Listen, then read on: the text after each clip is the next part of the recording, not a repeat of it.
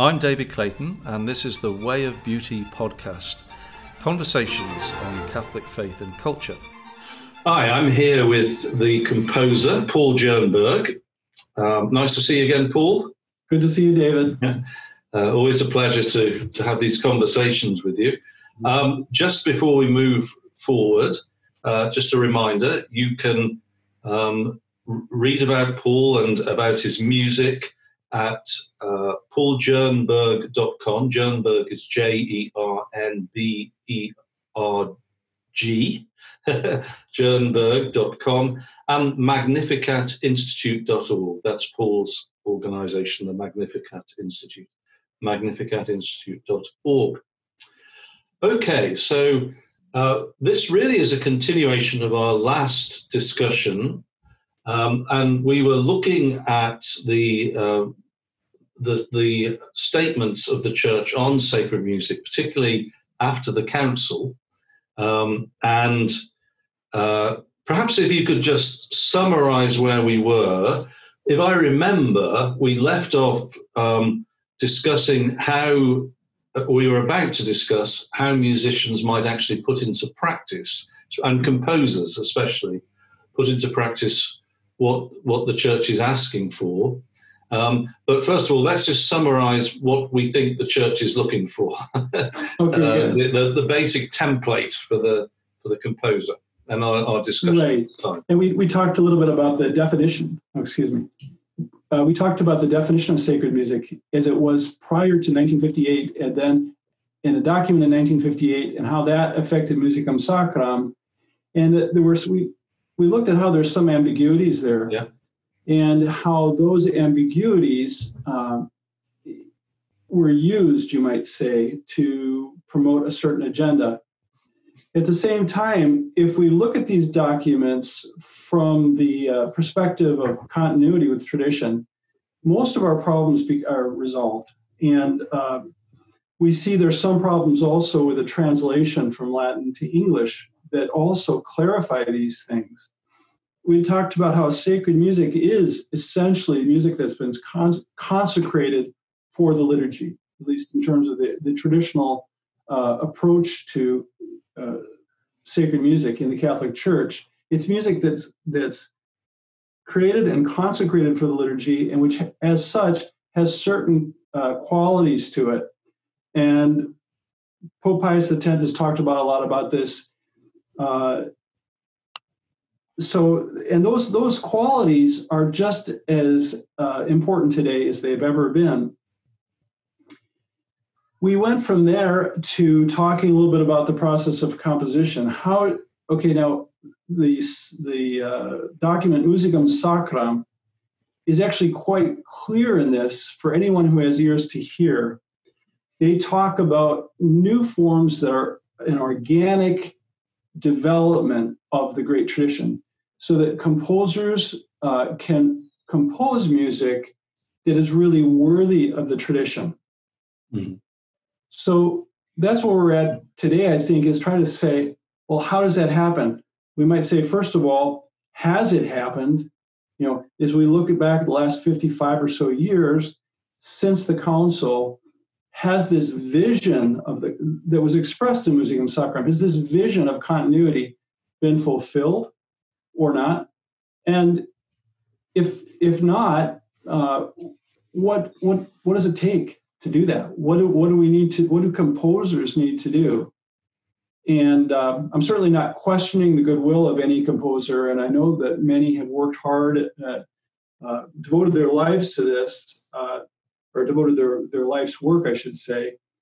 But that's what I think it could be very interesting to look at today, is a little bit what, in order to fulfill what the Church has asked us to do, how do composers do that? Yeah, so there's two aspects to that. One is, I'm hoping we can do this in terms that non-composers like me can understand, but the technical aspect, how you approach this as a composer. What do you're there in front of a blank space. What are you doing? I'm always curious as to how that process works and what you have in mind. And then the other one is the more general one, which I think we'll come to after that. I'm hoping we will, and if not, it'll be another podcast. And that is the nature of inspiration itself. I'm just curious as to what you feel about it as someone who creates and composes music all the time. And you're just telling me earlier on, you've got a lot of new music which you're recording at the moment, and I'd like to make sure we refer to that before we go. A very exciting project you're involved in. Okay, so back to the composer. You've got pen in hand or whatever it is, computer on lap, I don't know, right. and you've got these sounds in your head. How does it work? Tell us about it. Okay, I have to take one step back first. Okay, though, because the thing is, I mean, I could jump into that to answer your question immediately. Yeah. But no, that's fine. You have to say that there has to be a foundation first. Yeah. And that foundation needs to include various things. It must include a certain immersion in the great music of our traditions. So a thorough knowledge of that. And I would say certainly our Western traditions of chant and polyphony, that's an absolute necessity. I think that much of what has been done in the Eastern Catholic and Eastern Orthodox churches is also of great value in that regard. We also need a strong musical formation, and that includes not only general music formation, but also in music theory and composition, because there's certain technical aspects of composing that really are important, and if one misses that, you'll be struggling, because there really is a technical aspect that needs to be addressed. And the third thing that I would say is part of the foundation is a certain culture of prayer. And I think you've inspired me with this, David, as far as your emphasis on the Liturgy of the Hours. Oh. And seeing, and it really, and then my own experience in Sweden, when I lived in Sweden, was participating in the life of a community that was praying all the Liturgy of the Hours as well.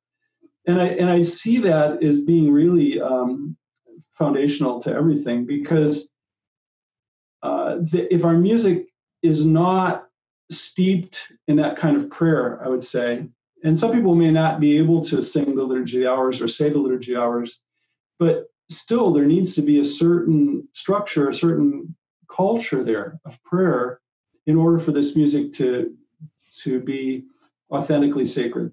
Yeah, I'm just going to come in there, and this is probably an analogy rather than a direct reference, but that if something is to be beautiful, whether it's a piece of music or a work of art, the parts need to be relate to each other in a way that it seems properly ordered to what it is, so that then the whole is ordered to the end that it is.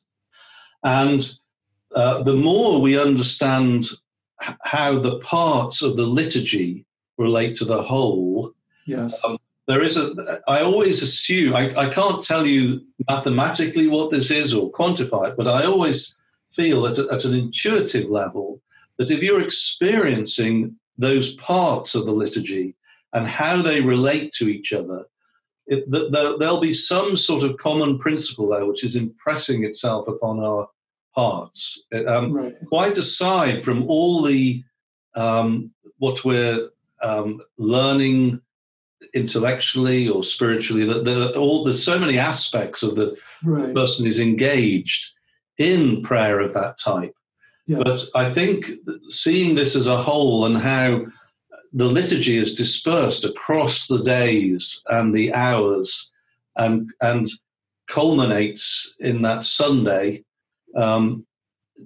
really helps. I think I just have this feeling that if you want to be creative and contribute to a Christian culture, you're really giving yourself a disadvantage if you're not participating in that in some way. Right. That's right. Yeah, absolutely.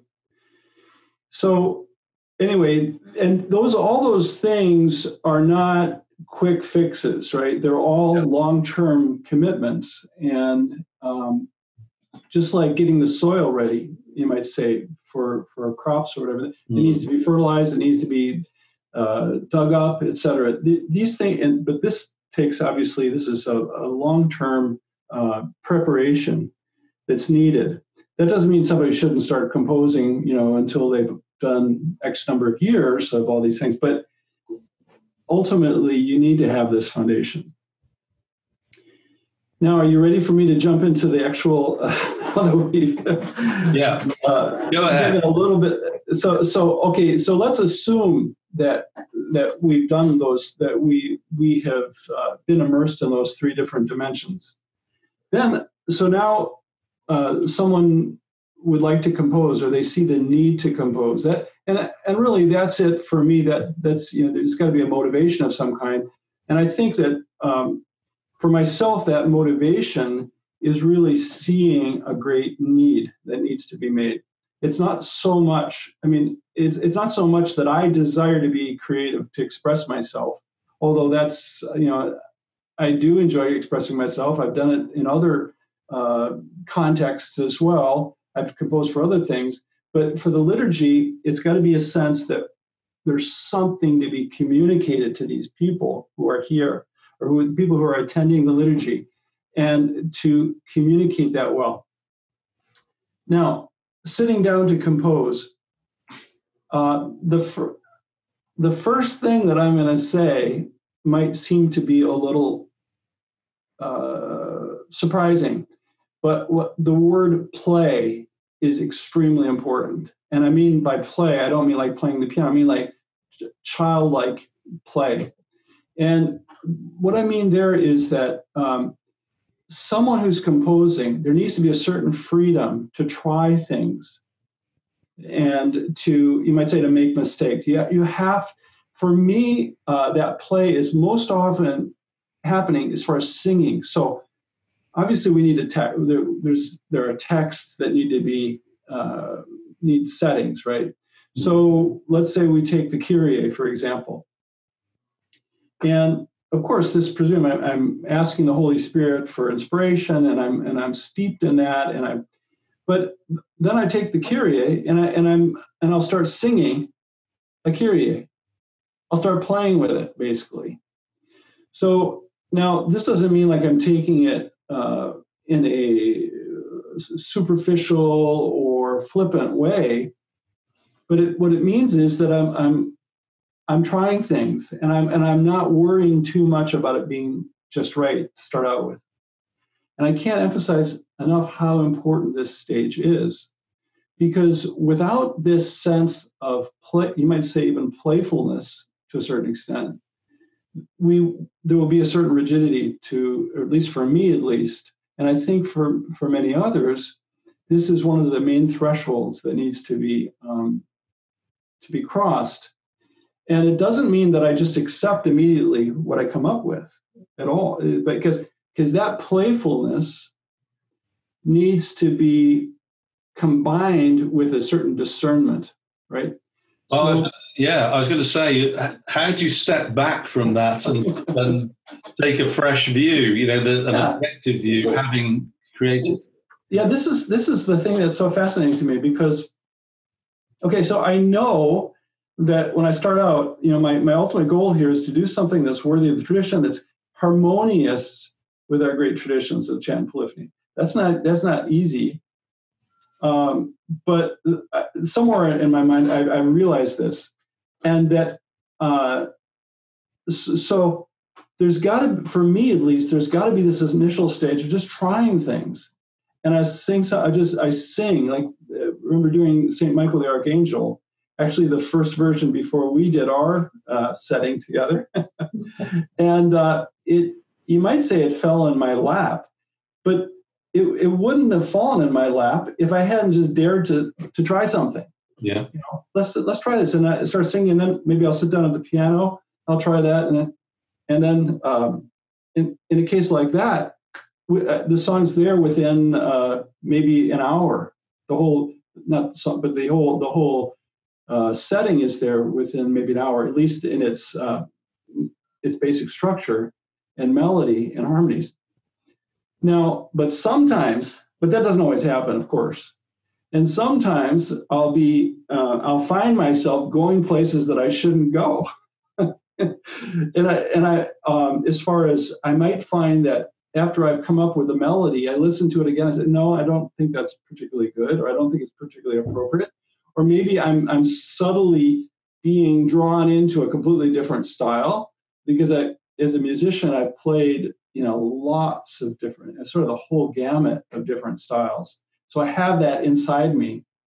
I've done jazz, I've done gospel, I've done, all these things in the past. So every once in a while, these sort of surface as I'm composing for the liturgy. But the fact is that I've got my antenna up, and I'm not gonna. If I sense that it's not working, I'll throw it out, or I'll put it aside, and maybe come back and look at it later if I'm not quite sure. But now this, and my understanding is that this kind of playfulness, you might say, is important. And I'd like to give one other example. For me, what was really a great learning experience in this regard was accompanying dance classes, which I did way back when in Kalamazoo, Michigan, and then also when I lived in Sweden. And interestingly, playing for modern dance, which is the instructor will give a set of movements to the dancers, and then I, as an accompanist, had to come up with something that would fit those movements, right? Wow. Which at first is like, well, I thought it was the other way around. The music and right. And so, like, what in the world? I mean, this, like, there's a million possibilities, but so it forced you sort of have to just play and do something and keep the rhythm and keep and try to correspond to the movements. And it was an amazing thing, because I realized that it's sort of like getting the water going through the hose or whatever. You start discovering that you have all this capacity to create things, which if I just sit down in front of the piano and say, okay, I've got to compose here something for this modern dance class, I probably never would have. Yeah. Now, that just to answer an understandable concern there, again, I'm not advocating that we just do any kind of stuff, just be completely spontaneous and whatever comes out must be good. Not at all. It's rather that it's like freeing up those creative capacities within us to do this well. And it's got to have this aspect of discernment that goes along with it. So that's the beginning, David. That's what it is. Okay. And that's just the beginning, though. So, all right. Should I go ahead? No, I mean, the phrase that comes to mind is easier to chip than build. So very often, I'm just thinking of the artistic process. So if you were painting in oils, you can just sort of put broad shapes on there, and then you constantly modify on the canvas. Yeah. If you're doing an icon or something based in the iconographic style, you always have a prepared drawing, and that becomes the template. And so you don't mess with that. But the stage at which you do what you're describing is the preparation of the drawing. So you do a line drawing. So even if you had a large example, so I did, for example, St. Michael the Archangel, which is, I think, 6 feet by 3 feet. So what I did was I started doing something this size, and that's a lot of maneuvering. So, by the way, those who are listening, so something that would be a length 6 feet in the final form, my first drawing is 1.5 feet, something like that.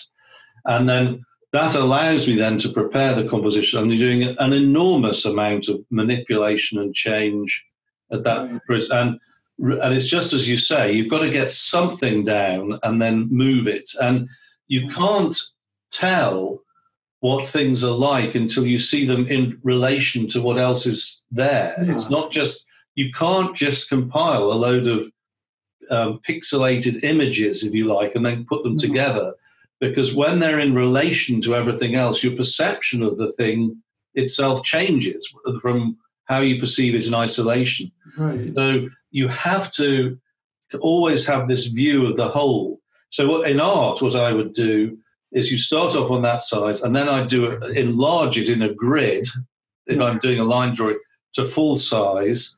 Then you put you transfer the drawing to the panel. So that's, you're actually using something like carbon paper. It's not actually that, something like that.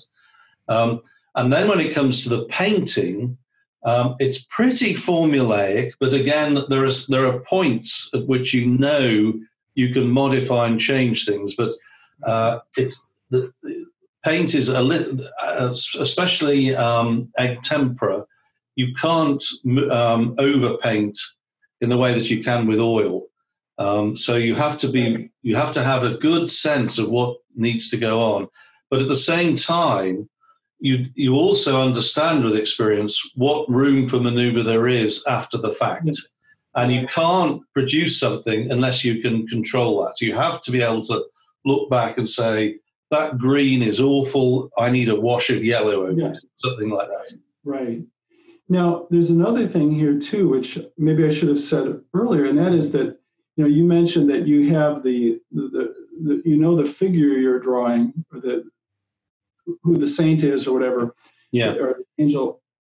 For a musician, for a composer also, we do have some maybe similar things, because of course we have the text, and the text, it's absolutely essential that the rhythm of the text is respected. Yeah. Now you can do things with that rhythm, but you can't. It needs to have a natural flow to it. Okay. And that's actually pretty demanding in itself. There's a whole art to that too. So that is definitely one of the parameters that I'm going to deal with. And another thing is too that you're dealing. I write generally according to the different modes, and that's another parameter in which I'm working. So and I know that generally for sacred music, there's got to be there can't be too much hopping. There has to be a sort of intuitive quality to it that when people hear it, or when the congregation sings it, that it's not going to be strange and awkward. And so there's got to be a certain flow and gracefulness and simplicity to it. So all those things go into, those are all being, those are part of the process in which I'm playing, so to speak. Right. Okay, so what comes after that? Okay. Because I know you've got a string of bullet points as we go on to the next, Yeah, right. So that implies, though, that there's a process of perseverance in this, because, in other words, I'm my worst critic in the sense, like I'm not going to be happy with something if it doesn't have a sense of inspiration, a sense of resonating both in myself and with the people that I know I will be singing it with. And I'd say that resonance is really important, is a very, very important principle. But so I have this sense of what it needs to be. And in order to get there with this playing and this discerning, it really it takes perseverance. Sometimes, as I said, it might go very quickly. I might get a setting of a simple prayer like the St. Michael prayer, maybe finish that in an hour. Other pieces I worked on for months, sometimes even years, and because I'm not satisfied. And unless I have that sense of a certain satisfaction that this is truly beautiful, that it's worthy of the tradition, and that it's going to resonate with people, then I'd rather not present it to others. And it's very, very demanding, but and not to say that everything that I do publish is the example, but I need to have that confidence, and so that implies perseverance. In persevering, I would say I come to a point again, with when I do sense that everything's come together, you might say there's a moment of delight. So I've gone through this whole short or long process, and I finally arrive at something, and I say this, and I have a sense of having received a gift, and I have a sense that there's a sense of inspiration, you might say, that comes out in the end here. Well, we're not quite at the end yet, but strangely, because we start out, well, we have to do something, as I said, we're playing, trying this, trying this, but in the end, it's a sense of gratitude for having received a gift. Now, even though I've gotten to that, now that's usually I'm starting out with a melody, and I have a certain sense of the harmonies I'm using as well. But after I have that basic structure of melody and harmonies, and I found that sense of delight, then there's also quite a lot of work that needs to be put into fine tuning, getting all the harmonies, whether I'm doing it for SATB, soprano, alto, tenor, bass, or whether I'm doing it for a men's choir.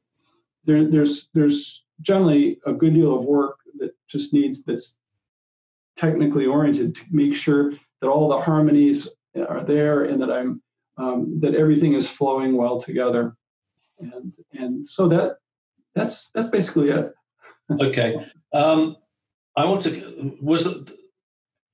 to build on this idea of gratitude. Actually, something occurred to me as you were speaking.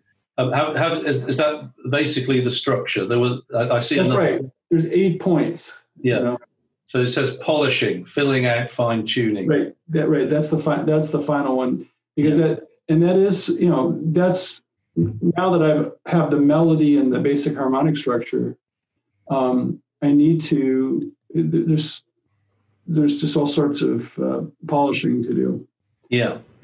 Now, I know from the artistic point of view, I resonate with what you're saying. First of all, when I have completed the picture, I hear people talking a lot about sort of angst, and it's not like that with me. When I finished it, I normally think, this is great. I can't believe this. And then maybe in time I'll see mistakes, and I would see my own work in the chapel at Thomas. Right. Should have done that differently, or something like that. But generally, I have that feeling that it's good, and I don't get that to the same degree with other things. That with writing, I don't feel that. So that's always a pain for me, and I might be able to sort of do reasonably well at it, but I don't think I'm a natural writer. But the art, I've always felt I could do it. I always felt confident I'd be able to. And it is this sense that it's a gift, I think. And the true set, so I always have to be careful. It does sound like affected modesty, doesn't it? But that really is what it feels like. You feel grateful to have it. Because it just seems easier than it ought to be. You wonder where those ideas have come from. That's what I always think. How did I think of that? Exactly. No, I agree. It's very much that sense of like, this is beyond beyond what I thought that I was capable of doing. That's interesting. I'm going to come back to this point of gratitude. Actually, sorry to interrupt there, but. What I've been thinking recently in another context about the Christian practice of, for example, Lectio Divina, contemplative prayer. And you have, as an example, Lectio, you read and then you meditate and then you pray. And then you have contemplation, contemplatio. And the first three things, it's pretty clear what those are. You can do something. You think, you pray. The action is coming from me, but then contemplation is a gift from God. Right. And so I've always wondered. I asked some Benedictine, but how often do you experience contemplation? What are you getting? And they say, well, I'm not really very sure. But it's occurred to me that actually there is a natural emotional reaction or feeling when we experience God. We can't experience him directly, but what we feel is gratitude to God. Yeah. It's a very, and it's, I think I'm sort of formulating this idea that it's a very natural emotion. This doesn't feel otherworldly. It's not, I don't feel like I'm seeing bright lights or the sight of God that's unmediated by the sense. I just feel gratitude, but to God. I feel as though I want to give thanks to somebody for how I feel. And so maybe that is what indicates inspiration. And you can't feign it. You can't affect it. I mean, we could say we're feeling it and we could feign that. But if you authentically feel grateful and you want to thank God for it, and then the other thing also is that if it comes from God, you want to pass it on to others. You want others to see it. It's not showing off, although I've no doubt there's part of that in me as well. But I've had much less self-consciousness about that because I feel this is good and it's not from me. So it doesn't feel like I'm showing off in the same way. Exactly. Even though I'm sure that's what it looks like to some people. But aside from whether you and I are authentically inspired, I think you are, and I can't speak for myself. But what I would say is that that's what we're describing there. I think is what you would expect if it were inspired. That you feel through the process. There's all these hardships in the process itself. It's not plain sailing by any stretch. But at the end of it, you think, I think this is good. And furthermore, I want to thank God for it and I want to give it to others. In other words, it's thanksgiving and charity are the responses to a gift from God. Yes. And if that isn't there, it probably isn't. Does that make sense? Does that resonate with what you're... It does. Oh, absolutely. Very much so, yeah. The same sense, and also even in conducting music as well, a similar experience there too. Right. Whether or not it's my own compositions, it's that sense of having received something that is beyond myself. Yeah.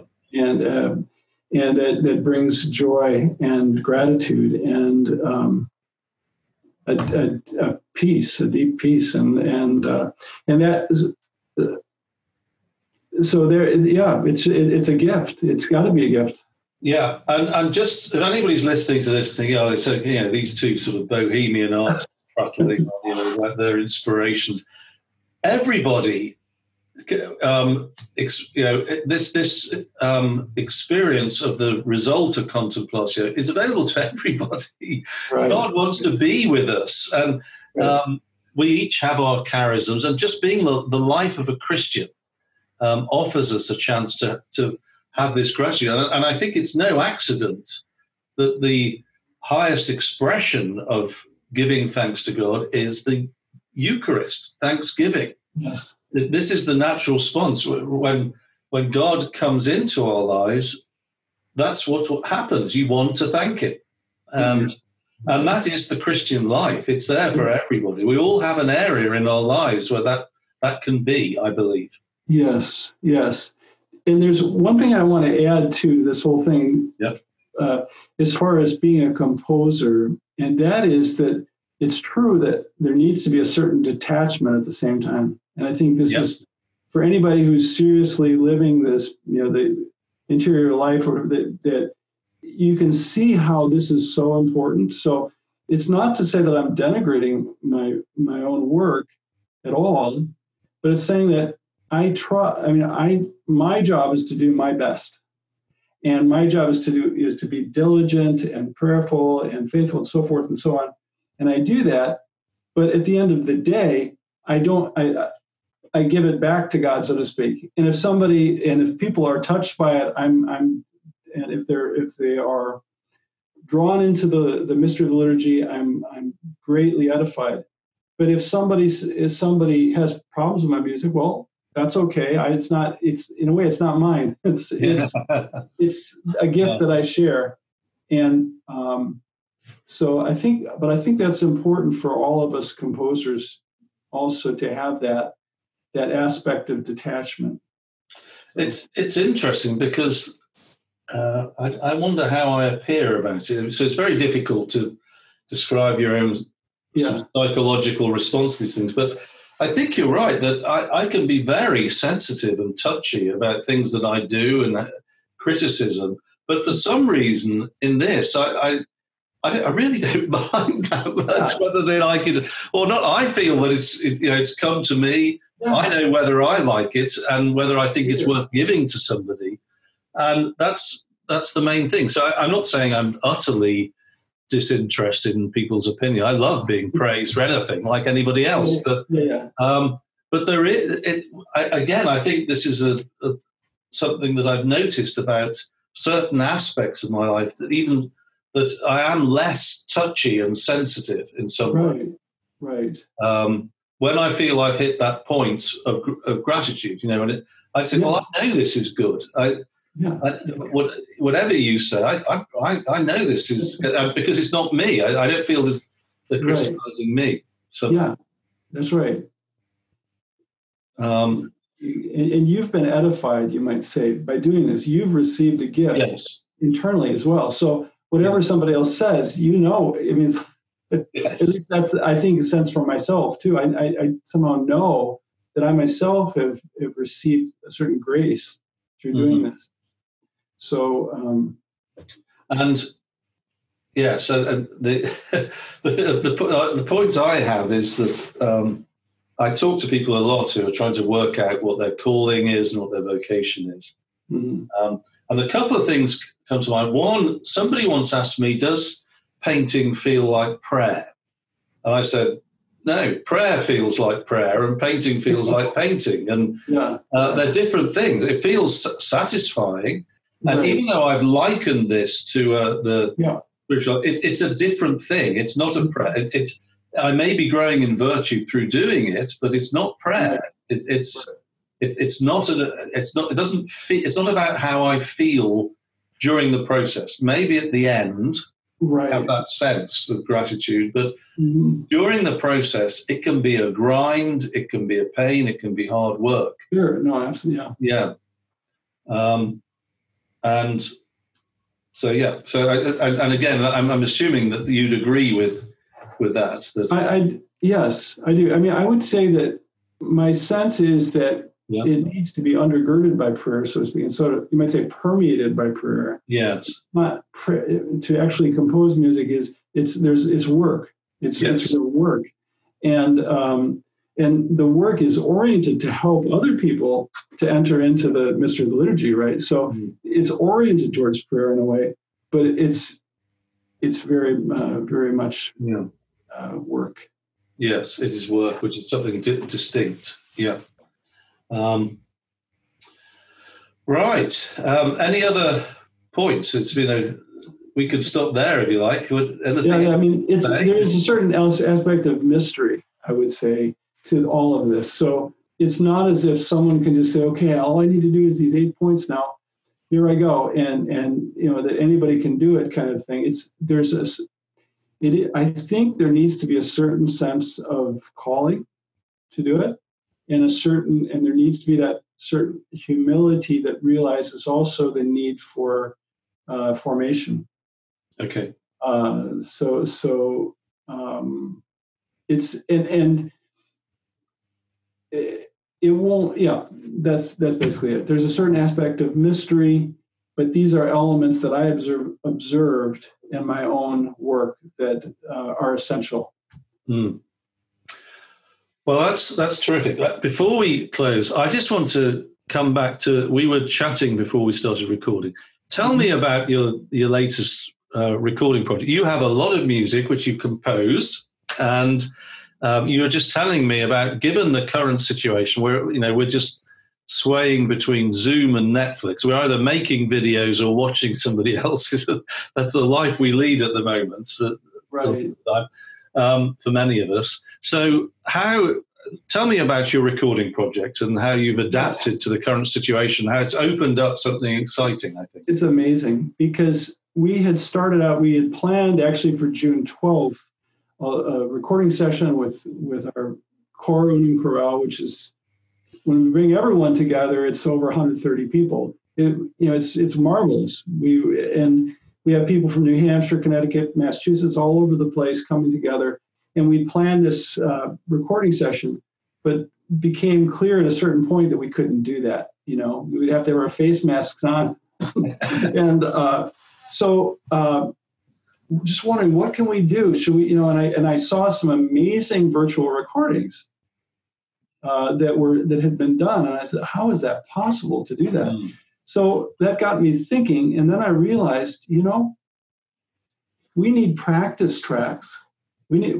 Because there are all sorts of people or situations where that would be such a great tool for them to be able to learn their parts, however good they are at sight reading. These practice tracks, if we could record that, then this would be a tremendous tool for people to learn the music that I've written and some other music as well. So we decided to do that. And so we have at least 4 or 5 CDs worth of music that we're recording now this spring and summer of music mostly music that I've composed. And we have a group of 4 singers. So I start out, I record everything on a bass track, so to speak, and then we send that to our singers, and then they sing their parts, put it together, and we have this amazing practice video and audio that we can adjust. So we have one that is for the sopranos, and we bring out the soprano part. We have another one set for the altos, and so forth and so on, so that it turns out to a lot of tracks, actually, because we have all the different parts for all the different pieces. And it's very exciting, because now the person in a little parish out in the middle of nowhere who maybe they don't read music too well, they can take these tracks and they can listen to them and they can learn, whether it be the Mass of St. Philip Neri or another Mass I've done, the Mass of St. Monica, or Missa Padova, and then also have Compline that we're going to share with everyone, that eventually they can do on all 7 nights of the week, and many other settings that I've done as well. And so that's what we're doing. Nice. That is terrific, because I just think, I always think of my own musical ability. I'm good enough for a parish choir. I would say. I mean, you tell me I'm wrong, but I'm slow. I can't sight read. I'm plonking things out with one finger on the piano, but I can learn if I'm hearing it and I'm looking at the score, and then the score becomes a reminder for what I've got in my musical memory, if you see what I mean. And so this would be perfect for me. And I imagine there's a lot more people at my sort of level of ability that there are those who can just sight read. And so I just think this is very exciting. And furthermore, there's lots of people who would love to learn your stuff. I don't know, did I tell you that we have a meal here? I live in this convent building. We're a sort of community. We sing You're Our Father every Sunday as part of the prayers, as for grace before the meal. And what's interesting is that at various stages we've had young children who are living with the family. We have families living in this community in the convent. And the young children sing along very quickly to the Our Father, because they're just hearing it. Yeah. And they just immediately join in. And I remember what happened one time was that these 3 children, I would say 7, 5, and 3, their mother sent them in and said, we're going to do something for you. And so I said, okay, what's happening? And they just sang the melody of the Our Father perfectly. Wow. And they had just been listening to the grown-ups singing at the meal. We hadn't made any attempt to teach them. Yeah. And they just remembered it and sang it. Wow. which is just beautiful. And then there's another family who've come in, and their children are the same. There's a 4-year-old and a 5-year-old and a 3-year-old. Both of them will sing along. Our Father who art in heaven, halloween thy name, she said. Because it was Halloween time. But it's amazing, the powers of imitation. And so what this is creating, it's harnessing that power of the oral tradition. I imagine that children at that age, they're able to copy and retain sounds quicker than I am, actually. Yeah. But it's still a strong instinct, I think, in all of us. Very, very exciting. I hope you'll come and we can play some of that in another podcast when you're able to present it. Yeah. Thank you. Yeah. Okay, Paul. Once again, great to see you and to hear you. Just once, if you have any closing thoughts. Oh, here's Marion who sings the Our Father. Hi, Marion. I'm just recording something here. This is my friend Caleb's daughter. Bye. I'll see you in a bit. Okay. If you have any closing thoughts, do so. But other than that, just tell us once again where we can get hold of you, where we can find your music, the website. Sure. Yeah, our websites right now where you can listen to my music or find the scores for my music would be pauljernberg.com. And there's lots of information there, lots of resources. We also have the website magnificatinstitute.org. That's more of a resource for parishes that would like help with their programs. Okay. Yeah. Okay.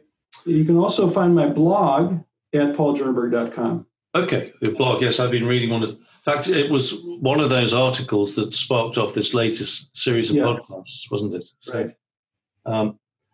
And you are hoping to compile your blog writings into a book as well at some point. That's right. So we'll look out for that when it comes. I don't know how. Are you close, or do you think it's someone else? I've just finished the prologue, which is 15 chapters. So I think I'm turning the prologue into part 1, which would be foundations. And the next section, which I'm very excited about starting, will be all about repertoire. In fact, going through each part of the Mass and looking at the music for each sung part of the Mass. And Okay, well, terrific. And so until the next time, Paul Jernberg, thank you very much indeed. Great conversation. You're welcome, my pleasure. You've been listening to the Way of Beauty podcast, conversations on Catholic faith and culture. If you enjoyed this episode, then please give us a 5-star review on iTunes. This will help others to find it too. Also, if you're interested in delving more deeply into the material that we discuss, you can do a course at the Pontifex University website. That's pontifex.university.